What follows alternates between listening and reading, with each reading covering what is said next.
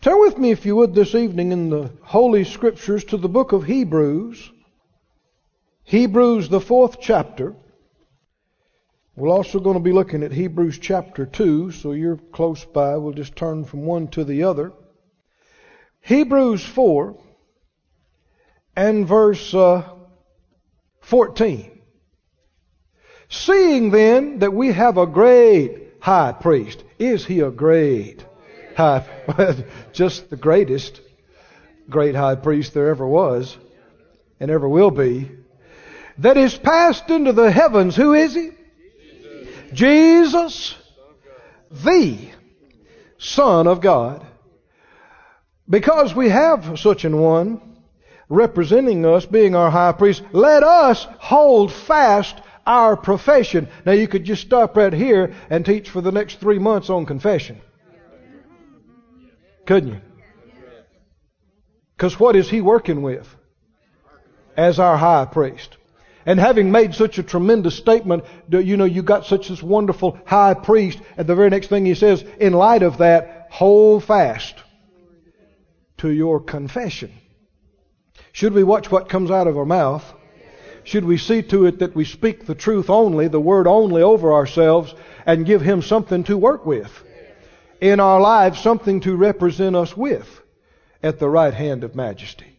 Verse 15, for we have not a high priest which cannot be touched with the feeling of our infirmities, but was in all points tempted, like as we are, yet without sin. You know, we ought never say, nobody knows what I'm going through. Nobody knows what it feels like to be me. Nobody knows. Nobody knows. That's a lie. I said that's a lie. I'm reading right here in the Bible where we have a great high priest who has been and is and can be touched with any feeling and all feelings, because he was tempted in all points. The NIV says in every way he was tempted. The NAS says in all things. The English, in every respect he was tempted. Just like us. Do you believe Jesus was tempted in every way that you've ever been tempted? Yes, sir. And in ways you haven't been tempted? Yes. But there's no man or no woman that has ever lived or ever will live that'll be tempted to do something that he was not tempted. Nobody can ever say, well, you don't know what I'm going through, Lord. You don't know how I was tempted. He does know. He was. Not only did he experience the same temptations in every way, in all things, in every respect, but he overcame every one of them, did not yield to any one of them, proving it can be done. Now, lest you stop right there and going, yeah, but now, Brother Keith, that's Jesus. Read the next verse. Come on, read the next verse. It didn't say, so in light of that, be amazed and impressed with Jesus. We should be impressed with him. But what should we get out of this? Read the next verse. What does it say? Let us therefore, now therefore, what's it there for? It connects the previous thing he said with it. What? Because he has been tempted in every area, every way, every respect, just like us, we are to come boldly to the throne of grace and do what? Obtain mercy and get grace to help in the time of need. Now keep it in context. What kind of time of need? Being tempted. Now when you say tempted, so many times people think, tempted for immorality. Well, that's just one area. You can be tempted to doubt. Tempted to worry. Tempted to fear. Right? Tempted to be lazy. There's all kind of temptations. But here's the good news. He was tempted in every one of them, and overcame every temptation in every area, and is sat down at the right hand of majesty on high, completely victorious over every sin, every temptation, and He's there for you. And He's there for me, ready to help us, give us grace, give us mercy in any and every temptation we will ever experience. Now, friend, that's worth shouting about. I'm telling you, that is good news. What's the good news? Because He made it. With His help, we can make it. Because He overcame every temptation, with His help, we can overcome every temptation. Now, a lot of folks don't believe that. They just don't. A lot of preachers, a lot of Christians do not believe that last statement I made. They believe we're just old sinners, saved by grace. But the emphasis is on the old sinners. And that we all sin every day, and it's our nature, and nobody could make it through a morning without sinning. Now, this is preached. This is taught all over the place. But it's a lie. I said it's a lie. It's a lie. It's possible for you to go all day and night and not sin. It's possible for you to go all week and not sin. Come on, somebody help me out now. It's possible to go the whole month of May and not sin one time. Now see, when you say that, people look at you and like, no, but listen to me. Jesus went His whole life. Yeah, but that's Jesus. No, He didn't do it as God. He did it as a man. Showing us it could be done. And showing us how to do it. Not only that, He conquered sin and death and hell and the grave and rose triumphantly over all of it and is sit down at the right hand of majesty, at the right hand ready to help us do it. He's given us His name. He's given us the greater one, the Holy Spirit. He's sitting there representing us, ready to work with our confession. He's ready for us to come and ask for help in our time of need, and Him give us grace and give us mercy and get us through it. Said out loud, we don't have to sin. Said out loud, I don't have to sin. Ever. I don't have to sin. I don't have to sin. Now, you have sinned. And I have sinned. But every time we did, we could have done differently. Every time you and I missed it in the past, we could have resisted the temptation and not given in and not fallen. Every one of us. Every time. Now, if we couldn't have, then it's not our fault. And we're not responsible. And we shouldn't be held accountable, and we shouldn't be required to repent because we couldn't help it.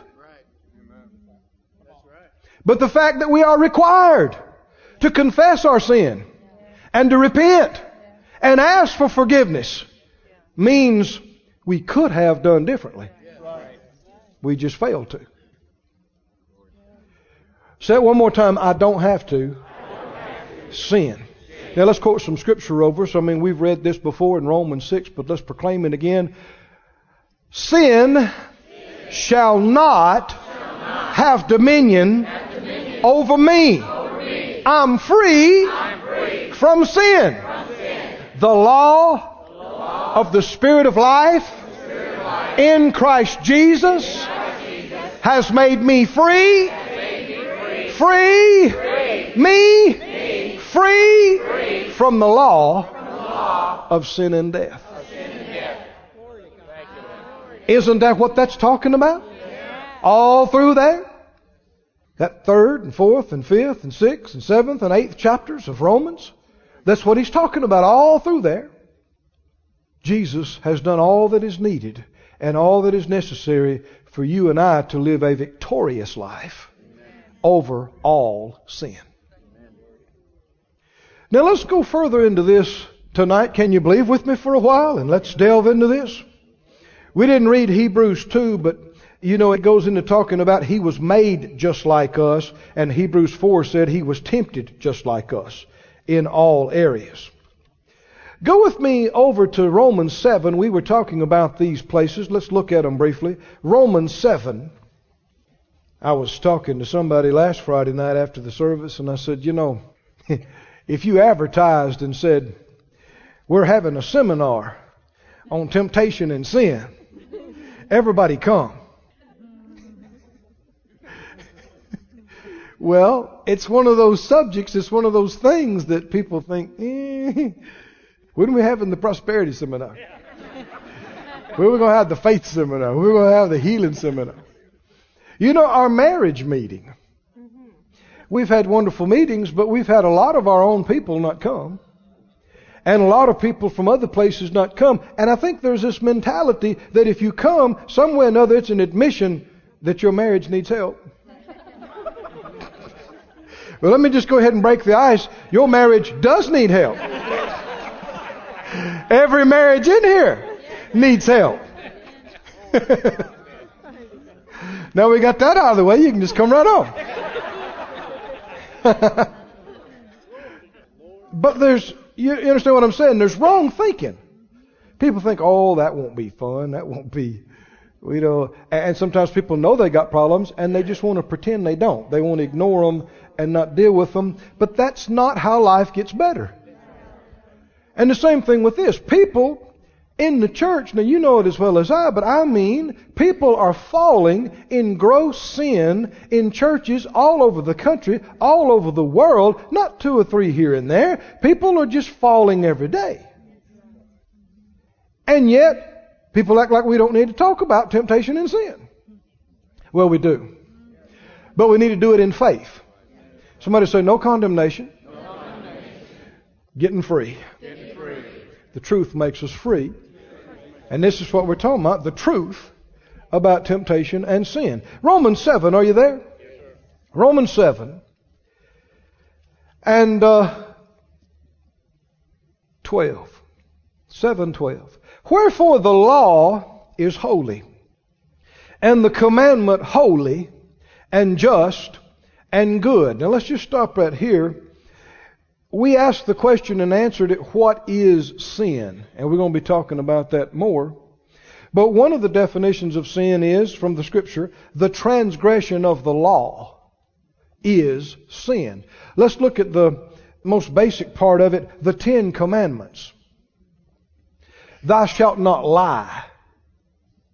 Well, if you lie, you sinned. Thou shalt not steal. So, if you know the law says don't steal, and you know stealing is wrong, and you steal, you sinned. Now we live in a world, like the Scripture talked about, we read, that mocks sin. People make a mockery of sin. And they go, well, what is sin? Sin's your Victorian idea of how I'm supposed to live my life. Sin is this. Every denomination has got a different take, and everybody's got their own set of lists of do's and don'ts, and what's sin, and this is a sin, and this ain't a sin, and this might be a sin, and gray areas. No. It's a lot simpler in the Word of God. We gave you this definition, and I think it'll bear meditation.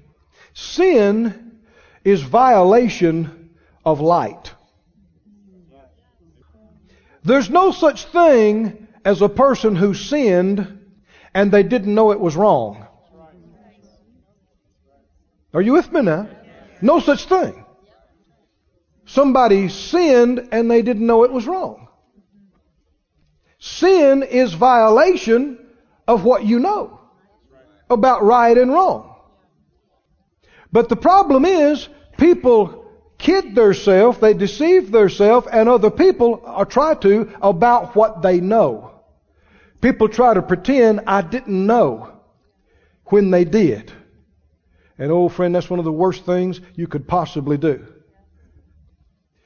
The Bible says if we're walking in darkness and we say we haven't sinned, we're lying.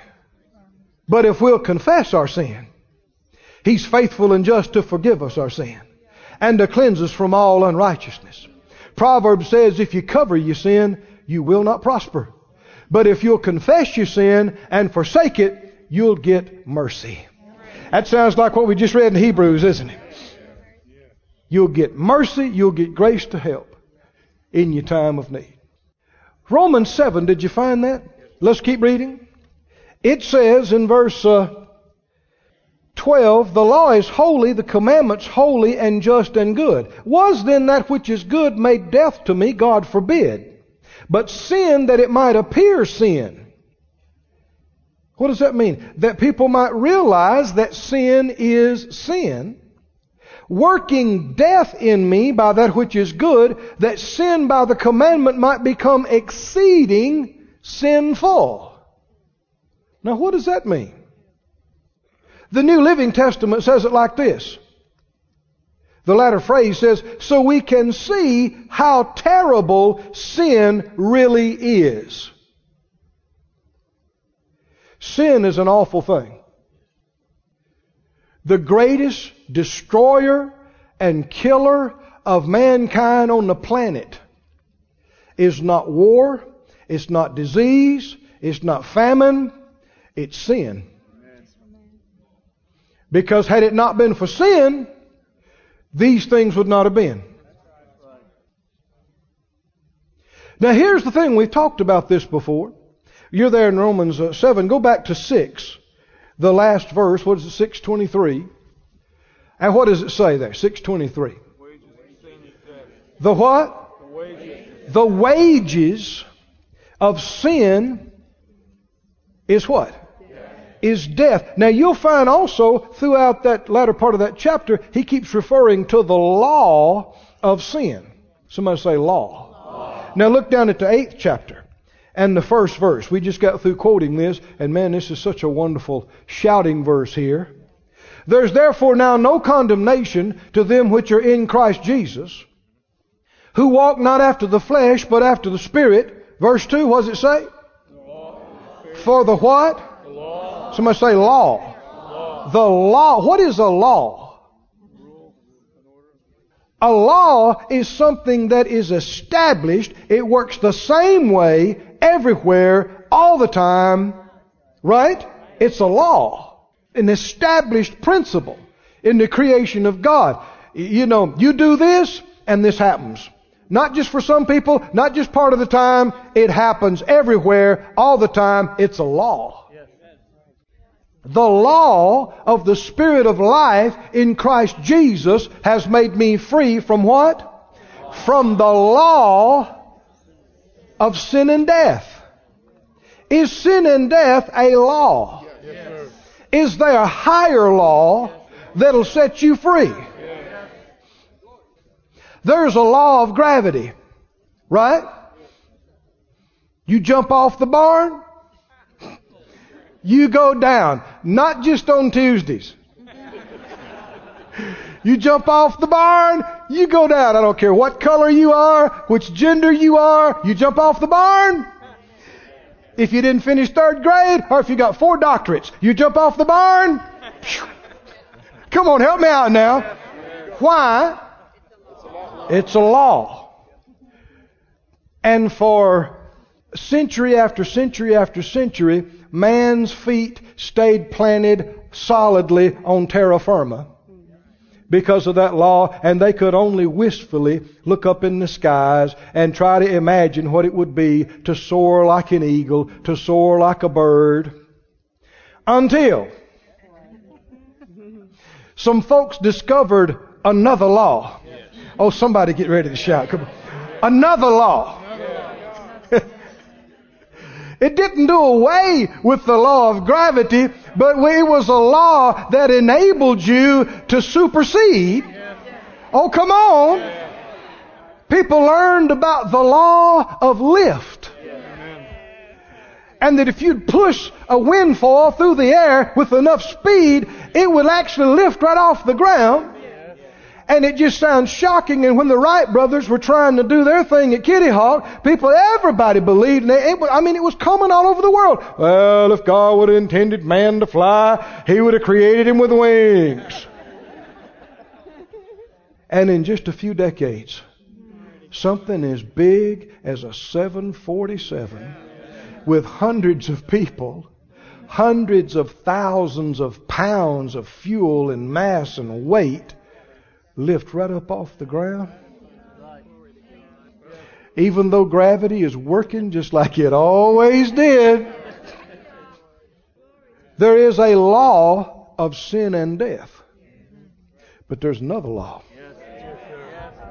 Woo, there's another law. Come on, tell me what that other law is. It is the law of the Spirit of life in Christ Jesus. And it has the power to set you free. Woo, free from the law of sin and death. Now, he had said in chapter 7, he talked about the terribleness of sin, one translation says. And we need still a greater revelation of this. People view sin too lightly. They talk about sin too lightly. You hear people say, well, what's the big deal? They're talking about before they do something they know is wrong. We'll just 1 John 1:9 it afterwards. Friend, that's a serious thing. And I'm believing God, before we get through tonight, we can get some revelation of this. How many would agree sin is a terrible, terrible thing? Yes. It's what put Jesus on the cross. Yes. It's why He had to come. Yes. It is the cause of all the babies suffering, all the war cruelty, all the famine, all the disease, every terrible thing that has ever happened on this planet is because of its mother sin and father Satan, the destroyer. And he could have done nothing except for the sin that led him in. And if you and I have received Jesus as our Lord and Savior, and He's cleaned us from sin and forgiven us and washed us, why in the world would we want to open the door to more sin in our life after we've been clean? Why would we view it as a small thing? How many know that it has to be that Adam and Eve had no clue what was about to happen when they sinned against God? There's no way they saw the suffering of humanity. There's no way they knew the anguish and torment that men and women and innocents would endure generation after generation after generation after generation. Do you think they, in good conscience, could have gone through with that? Looking in all humanity's faces? What am I talking about? The wages of sin, come on, is death. It's a law.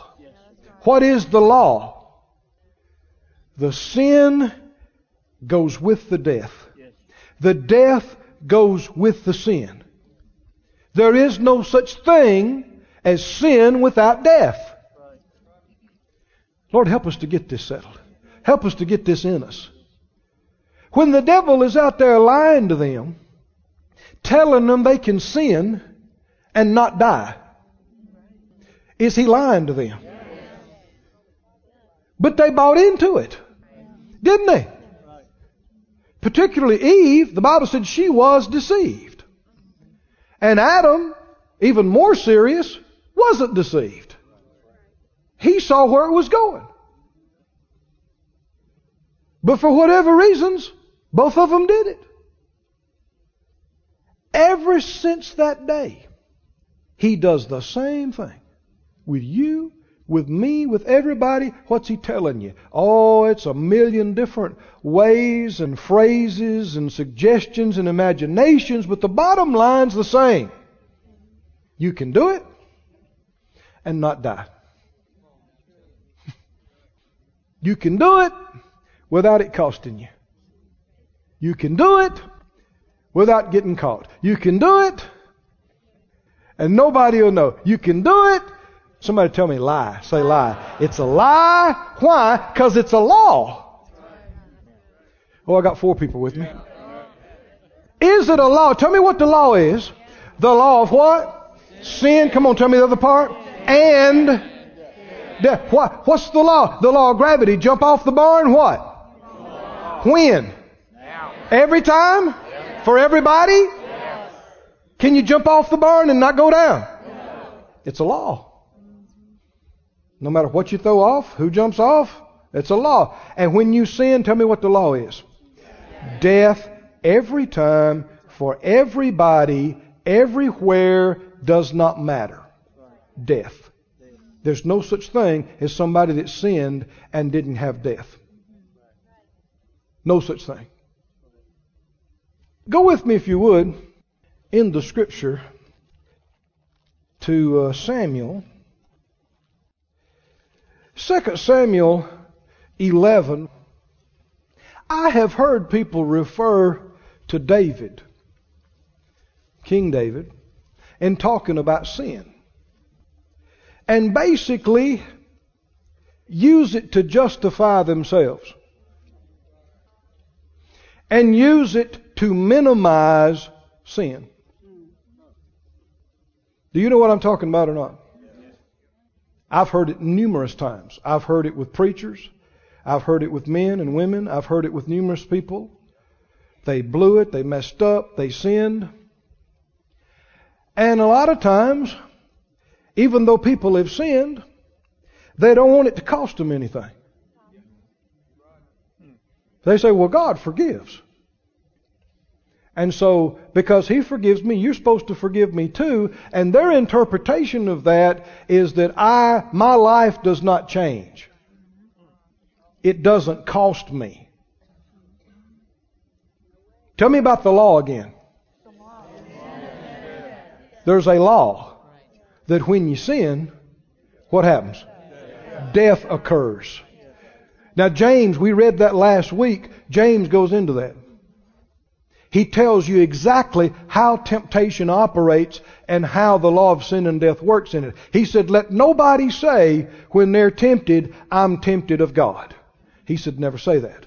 Because God cannot be tempted with evil. Neither does He tempt any man. But every man, notice the language. Who does this work with? Every man is tempted when he's drawn away of his own lust, his own desire, his own longing, and enticed. And what is it going to talk about? Put it up for me if you would, guys. James. Just hold your place here in 2 Samuel. When lust has conceived, what happens? Now we've heard this so many times that it just kind of goes right over our head. Let's use different words. When there is a longing conception. When does conception occur? After and during longing. And this is longing for something that you know is wrong. If you yield to the longing and you let yourself think about it and you let yourself long after it, it is not an innocent thing. You're actually becoming intimate with something wrong. And you will conceive. You'll conceive what? You will conceive sin. And it will grow in you. Are you listening now? It'll grow in you until you commit it, until you give birth to it, until you act on it and you sin. And then keep sinning. And keep sinning. And as you're doing that, something else is growing in your life. What is it? Death. And when you get to the end of it, you'll have a full harvest of death. Does this just happen part of the time? With some people. Say it out loud, it's a law. It happens every time. Now see, God warned Adam and Eve about this, didn't He? Didn't He warn them? Didn't He tell them? In the day they did it, they would die. But they did not fall dead physically. But did they die? Oh, you can see the effects of death all over them. Next time He comes to talk to them, they're hiding in the bushes. They're talking about being naked. They're condemned. They're scared. They're fearful. They're unbelieving. Death's all over them. Death doesn't just mean physical cessation of life. The literal Hebrew, one of the definitions is loss of life. To lose life. How many understand and believe when a person sins, they are going to lose life? Not maybe, not part of the time. Now, what will the devil tell you? The devil will tell you, nobody will know, and it's not going to cost you. He's a liar. Didn't he tell them that? Didn't he tell them you won't die? What's he telling them? You can get by with it. You can do it. And it not cost you. But how come that can't be? Because it's a law. It's a law. You sin, you die. You sin, you die. I want you to see where this starts because, friend, this is victory. We're talking about the truth about temptation. And when we see it, that truth will make us free. Where did it start? Every man is tempted. When? When and where does this start? And how many understand by answering this, we can know when and where we can stop it. Before there's ever conception, before there's ever birth, before there's ever sin, and before there's ever death. Where? Drawn away of what? Of what? His or her own lust. Now lust simply means longing. Longing, craving, desire. And what's the application of this? For something you know is wrong. Amen.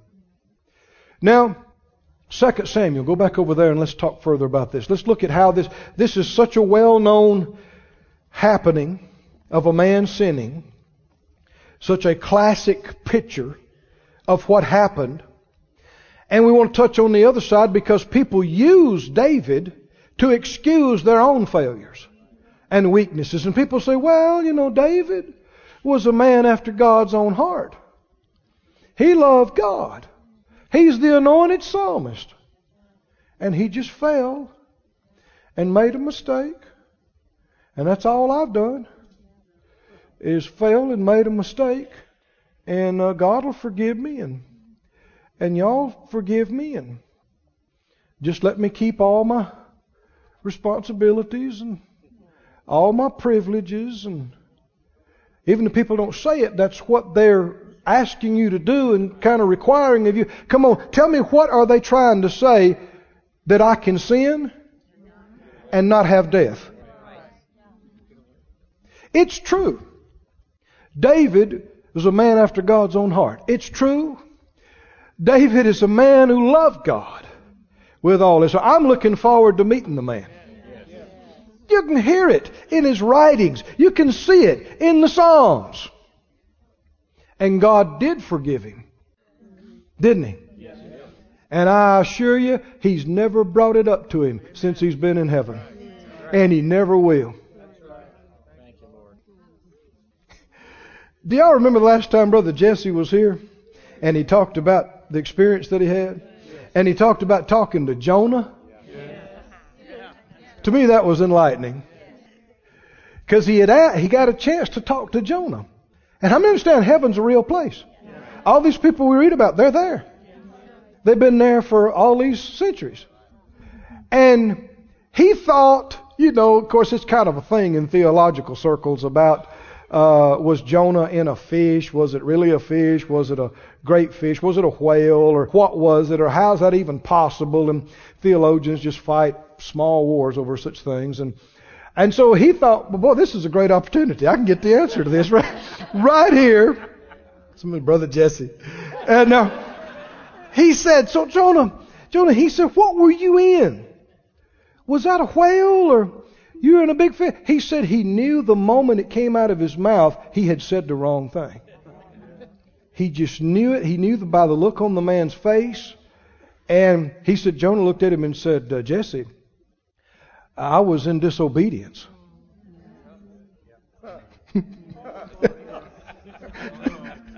Now, isn't that like dumb humans? I'm talking about me. I'm talking about you. We want to be technical about this. And this is the main thing. The main thing is the man was in disobedience against God. And how many understand also it was a revelation to me as I know it was to Jesse. I thank him for being so open and sharing about it. It's impolite to bring such things up. They don't talk such things in heaven. Because if you're forgiven, you're forgiven. If you're clean, you're clean. So we ain't going to be talking about how you miss God. Later on, somebody say, glory to God. Thank God. Your sins and your iniquities in mine are going to be remembered. No more. No more. He said, I won't remember them. Somebody say, glory to God. But here's the thing. Yeah, David loved the Lord. Yes, he was a good man. Yes, he sinned terribly. Here's the thing people don't look at. He did. And God forgave him. He did. But it cost him. Oh, did he experience death? Let's go over a little bit of what he experienced. Maybe we'll read about it in just a moment, but he saw the woman. He longed for her. He took her. And over the course of the next days and weeks, found out she was with child. How many understand this is such a physical portrait of what we just got through reading about in James? Longing, conception, bringing forth. And now you're going to begin to see death, death, death, death. The woman has a husband, Uriah. She's pregnant. She's getting bigger every day. It's going to soon be known. He called him in, tried to get him to go home and be with his wife so nobody would know, and he could just pretend, she could pretend that it was his and it wouldn't come out. But Uriah was such a man of honor. Yes, sir. Yes, sir. Well, when you really see what happened, it'll bring tears to your eyes. David betrayed a man that was willing to die for him on any day.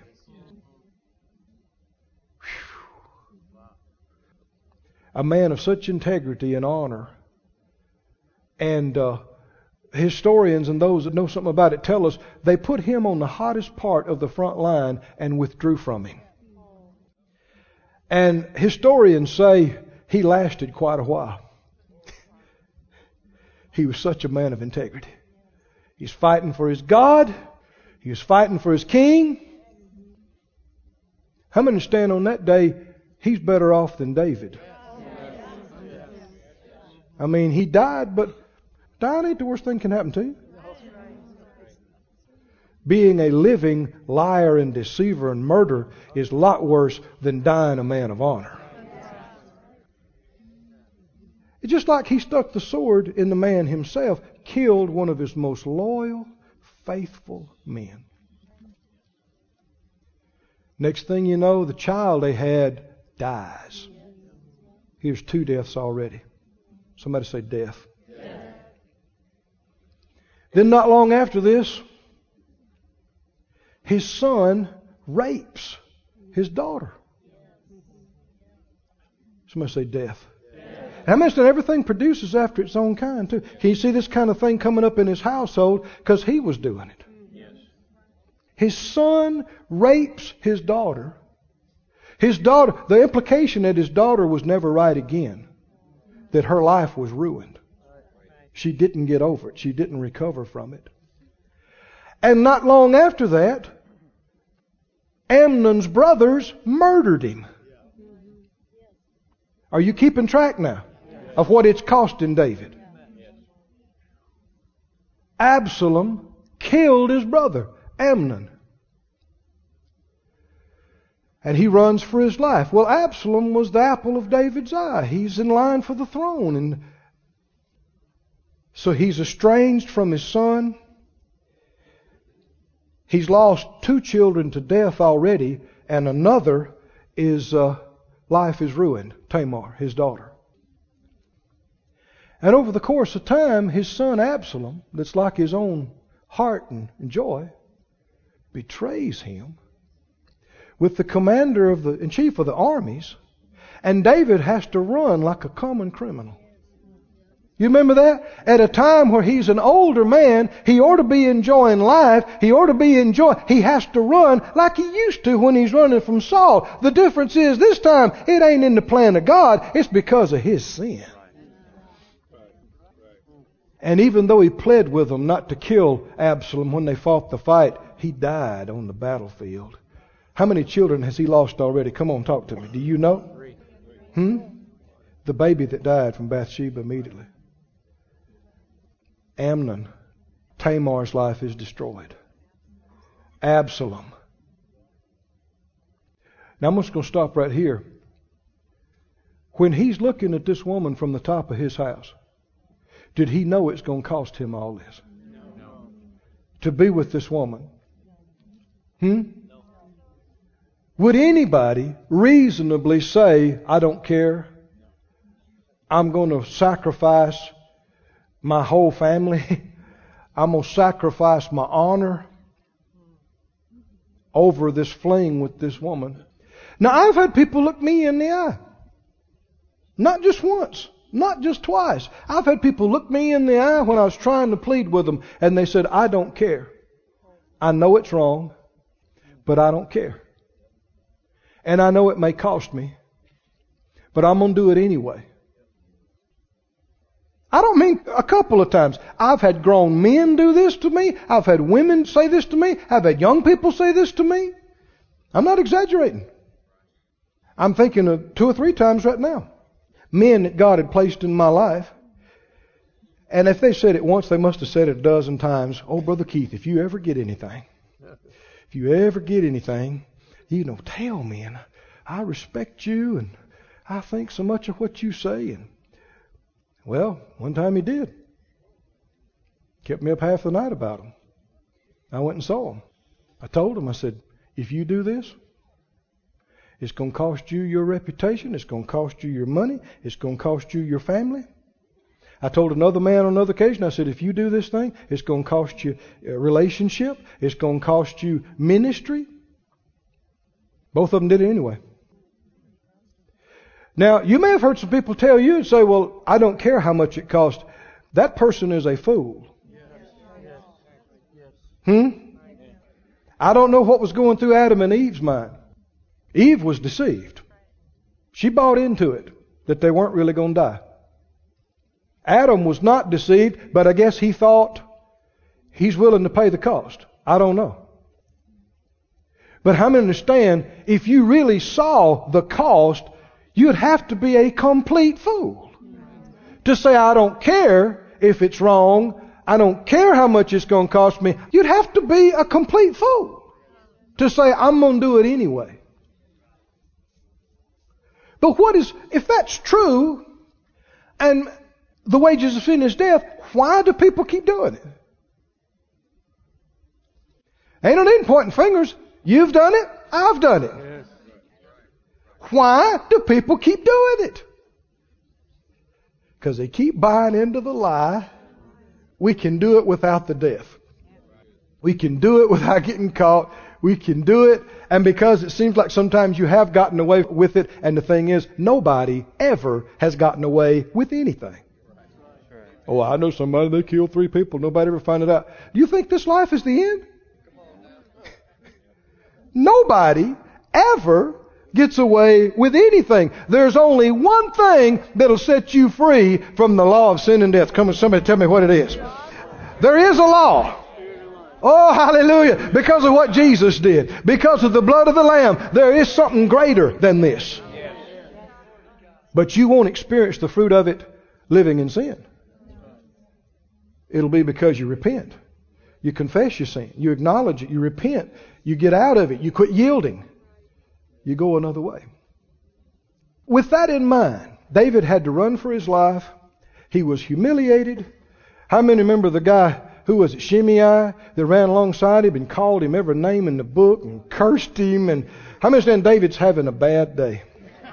And Absalom took David's wives up on top of the house and then went into them in the public. Somebody say disgrace. Shame. Death. I think there needs to be revelation, because you hear too many people saying, well, yeah, David loved the Lord and he sinned and God forgave him. He did forgive him and he will forgive you. But if you think you can sin without death, you're believing the same lie that Adam and Eve stood out there by that tree and believed. There's no such thing as sinning and no death. Thank God there's forgiveness. Thank God there's cleansing. Thank God He will not remember it. But it's going to cost you. There's no such thing. You know, Proverbs talks about it. Can a man take fire into his bosom and not be burned? You can't. You can be forgiven. But the death is going to be there. It's something you'll have to overcome. Something you'll have to get past. Tell me what would be better. Thank God there is an answer. There is forgiveness. There is cleansing. But tell me what's even better than falling and experiencing death and overcoming and being forgiven. Is there something better? Yes. Yes. Not yielding to the temptation. Did David have to yield to this temptation? Could he have done something else? Let's read it and tell me exactly where he could have done something else. Are you here or not? 2 Samuel 11. It came to pass after the year had expired, at the time when kings go forth to battle. Now every one of these words is significant. When who goes to battle? Kings. That David sent Joab. It didn't say at the time of the year when the kings send people. When the kings go forth to the battle, David sent Joab and his servants with him and all Israel, and they destroyed the children of Ammon and besieged Rabbah. But David tarried still at Jerusalem. Now you know what's coming up later about him seeing this woman and about him getting into sin. Why is he telling us all this to the leading up to this?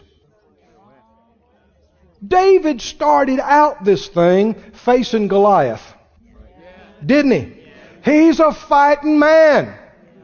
It's his call. It's his grace. It's his anointing. Israel has many enemies, and God has raised him up and anointed him to deliver them and to protect them. This is a big part of his life, a big part of his ministry. It's his ministry. But he's been king for a while now. And it's easy to get used to just telling other folk what to do. And it come around time to go out again. And he thought, y'all just go. Y'all go fight. I'm the king. I'm going to stay here in the air conditioning. How many understand being at the wrong place at the wrong time is an open door to the enemy? You actually make yourself susceptible to temptation you should have never experienced. So he's not on the battlefield. He's not leading his men. He's not in his ministry. He's not in his anointing. Where is he? He's hanging around. Up on top of the house. Bored. He done seen all the jugglers and heard all the concerts and ate every kind of food you can eat and tried on 12 different new outfits and rode in all the new chariots and the fast horses, and he's done everything and he's seen everything and he's up there bored. Let's talk about this. Young person, I don't care if they're 10 years old or 50 years old, married, single, makes no difference, minister, in any form of business. If you're bored, it's because you're not doing something you're supposed to be doing. I want to say that again real slowly. If you're bored, your kids come in and plop down, Mama, we're bored. You know, we never said that. Around our house, I know Mom would find me a half-acre flower bed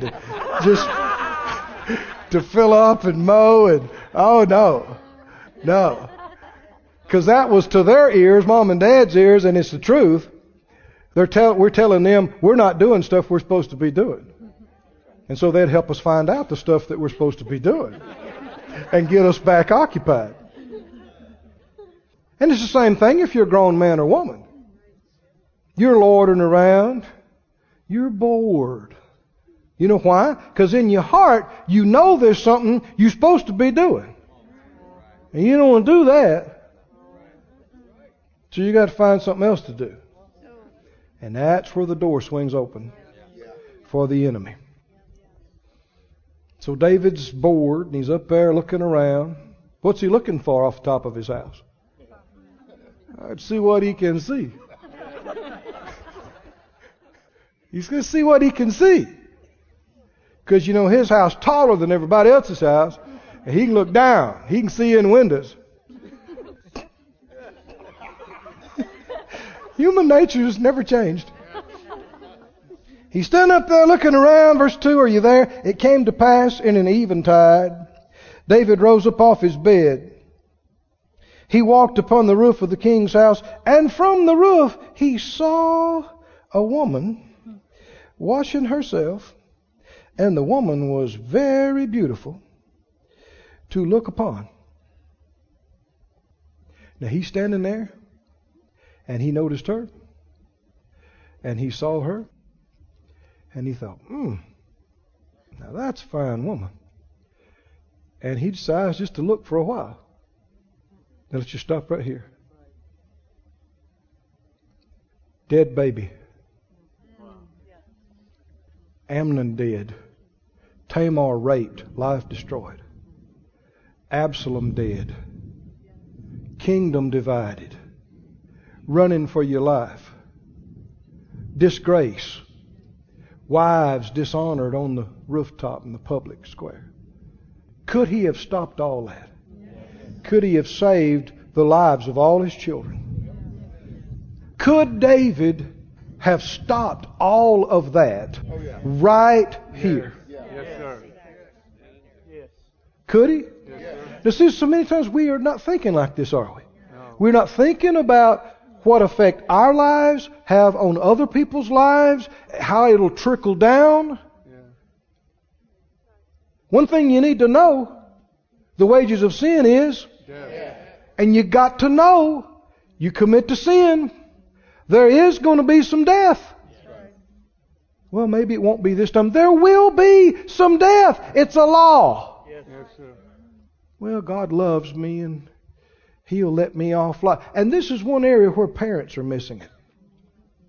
Because they're misrepresenting God to their children. Because they tell their children, if you do that, you're going to get in trouble. And then they do it and they don't get in trouble.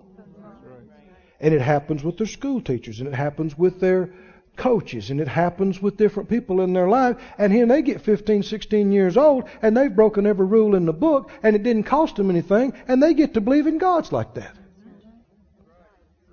They get to believing I can get by with it. It ain't going to cost me. No, friend. Parents, make it cost them. It's a small thing compared to what it can cost them if they don't learn this. I mean, costing them a toy is nothing compared to costing them their life. But wisdom knows that. Wisdom looks at the end from here.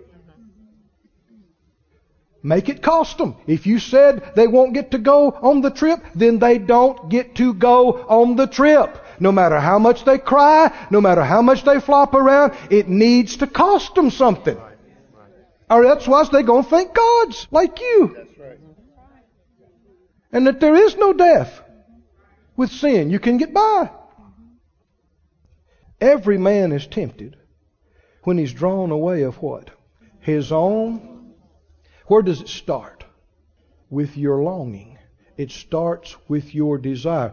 Where did all this death and all this destruction begin in David's life? With him longing for this woman that he knows he's not supposed to be longing for. Not long after he found out it's Uriah's wife. If he didn't already know that, he knows. How many understand there's no way he doesn't know this is wrong? He knows. And yet he wants her anyway. And so he decides to think about it and to look and to imagine and long. Is that a problem? Oh. So you hear people say, well, it's okay if you look, long as you don't touch. No, it's not okay. It's like the man I told you last week. It's like the man where I went on the car lot to look at the car, you know. He came out, can I help you? And I said, oh, I'm just looking. He said, that's how it starts. All his kids dying, all of this destruction, all of this disgrace. Tell me how it started. How did it start? With him looking and longing. Tell me, could he have done anything else? Help me out. Could he have done anything else? What could he have done? See, there's nobody around though. He's the king. Who's going to make him do it? He could have controlled himself though, couldn't he? What if he'd have said, that's just not right. This is not, what are you doing? Get out of here. Go back in the house. Get your mind on something else. 5 children's lives just saved that night. They'd have never known it. But all that stuff they'd have never gone through. Go with me to Romans 13. Man, this was only point 1 on this. Let me touch on the others. We won't have time to expound upon it, but I'll just say it, and then maybe we can go into it next week some further. But if it's true that when you sin, there's going to be death every time, no escaping it. It's a law. And people know that. Why would they do it? Why do people keep doing it? Here's the answer. Because it's enjoyable. Because it's pleasurable. It's enjoyable. And the devil's lying to you about how much it's going to cost you. Somebody says, sin is enjoyable? Yeah. Now this is an area where the church has really failed. They've not told the truth in this area. They tell the people tell their children that sin's not fun. Oh, sin is awful. You wouldn't even like it. No, you don't want to go party with that bunch. Oh, you'd be miserable. No, you don't want to do those drugs. No, you don't want to be in immorality. No, the truth is, there's pleasure in it. I only got 4 people nodding their head. Like, oh, Brother Keith. I'm quoting the Bible.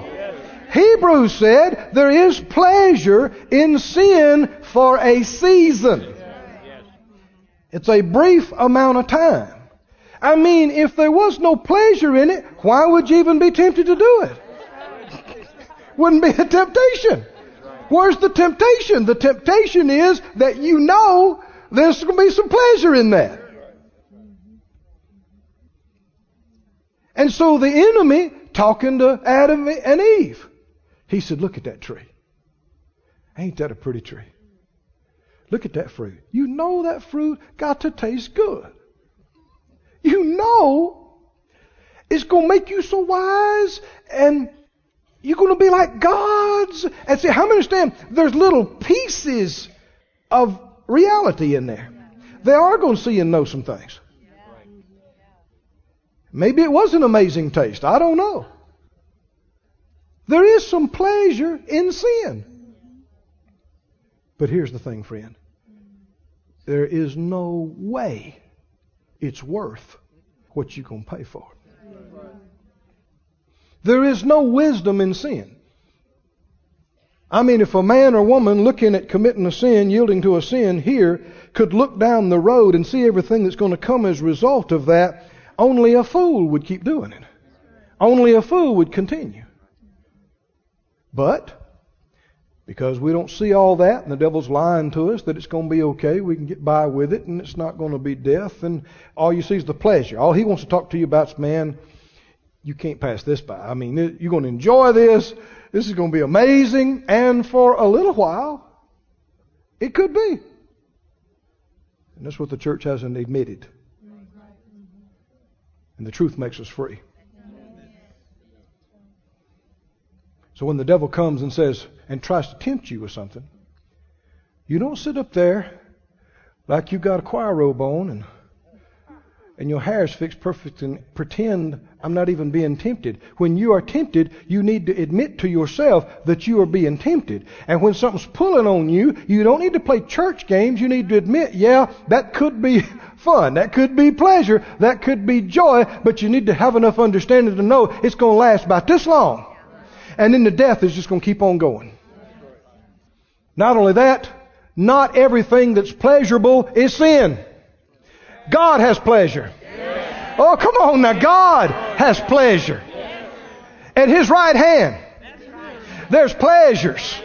Oh, come on. Forevermore. He gives us richly all things to enjoy. God has, how many understand with Adam and Eve? They had all these other trees they could enjoy. They had all these other things they could have pleasure with. But that's how sin is. The one thing you're not supposed to have, that's the one He wants to hang around there and go, now this one, oh, this is the one you want. What about all this? You could ignore that. That's what God told David afterwards. When He was talking to him through the prophet. He said, I gave you the house of Saul. I gave you beautiful wives. I gave you all these things. And this is what He said. Go look it up sometime. He said, if that had not been enough, I would have given you more. But no, He had to go and despise the commandment about committing adultery that He knew perfectly well and betray a man that was loyal to Him and murder and kill and steal somebody else's wife and gift. Friend, always remember that. If you're in a situation and you're not satisfied and you're not happy and you're not fulfilled, you do not have to sin to get fulfilled. In fact, it won't. You might have pleasure for this long, but it ain't going to fulfill you. In the end, it's not going to satisfy you. And if you'll just control yourself, God said, I will give you what you need. If this is not enough, I will give it to you. And He knows how to do it. And you may have to stand and wait a bit, but He will do it. That's what the Bible talks about in James when it says, count it all joy when you fall into divers temptations and trials, tests, knowing this, the trying of your faith works patience. But let patience have her perfect work. Come on, that you may wind up how? Perfect and entire, wanting. If you'll just resist the temptation and not give in. You may be unhappy. You may be hurting right now. But God will take care of you. He will fulfill you. He'll satisfy your longing soul. He'll fill your aching, hungry heart. He will do it. You'll wind up complete, entire, wanting nothing. But what if you sin? You're going to have death. You're going to lose your life. You're going to lose this. You're going to lose that. You're going to lose your respect. You're going to lose ministry. You're going to lose relationship. You're going to lose family. You're going to lose prosperity. You're going to lose your health, lose your sanity. You're going to lose something. You're going to die. God will forgive you and cleanse you. You can't overcome, but you'll know you've been through something.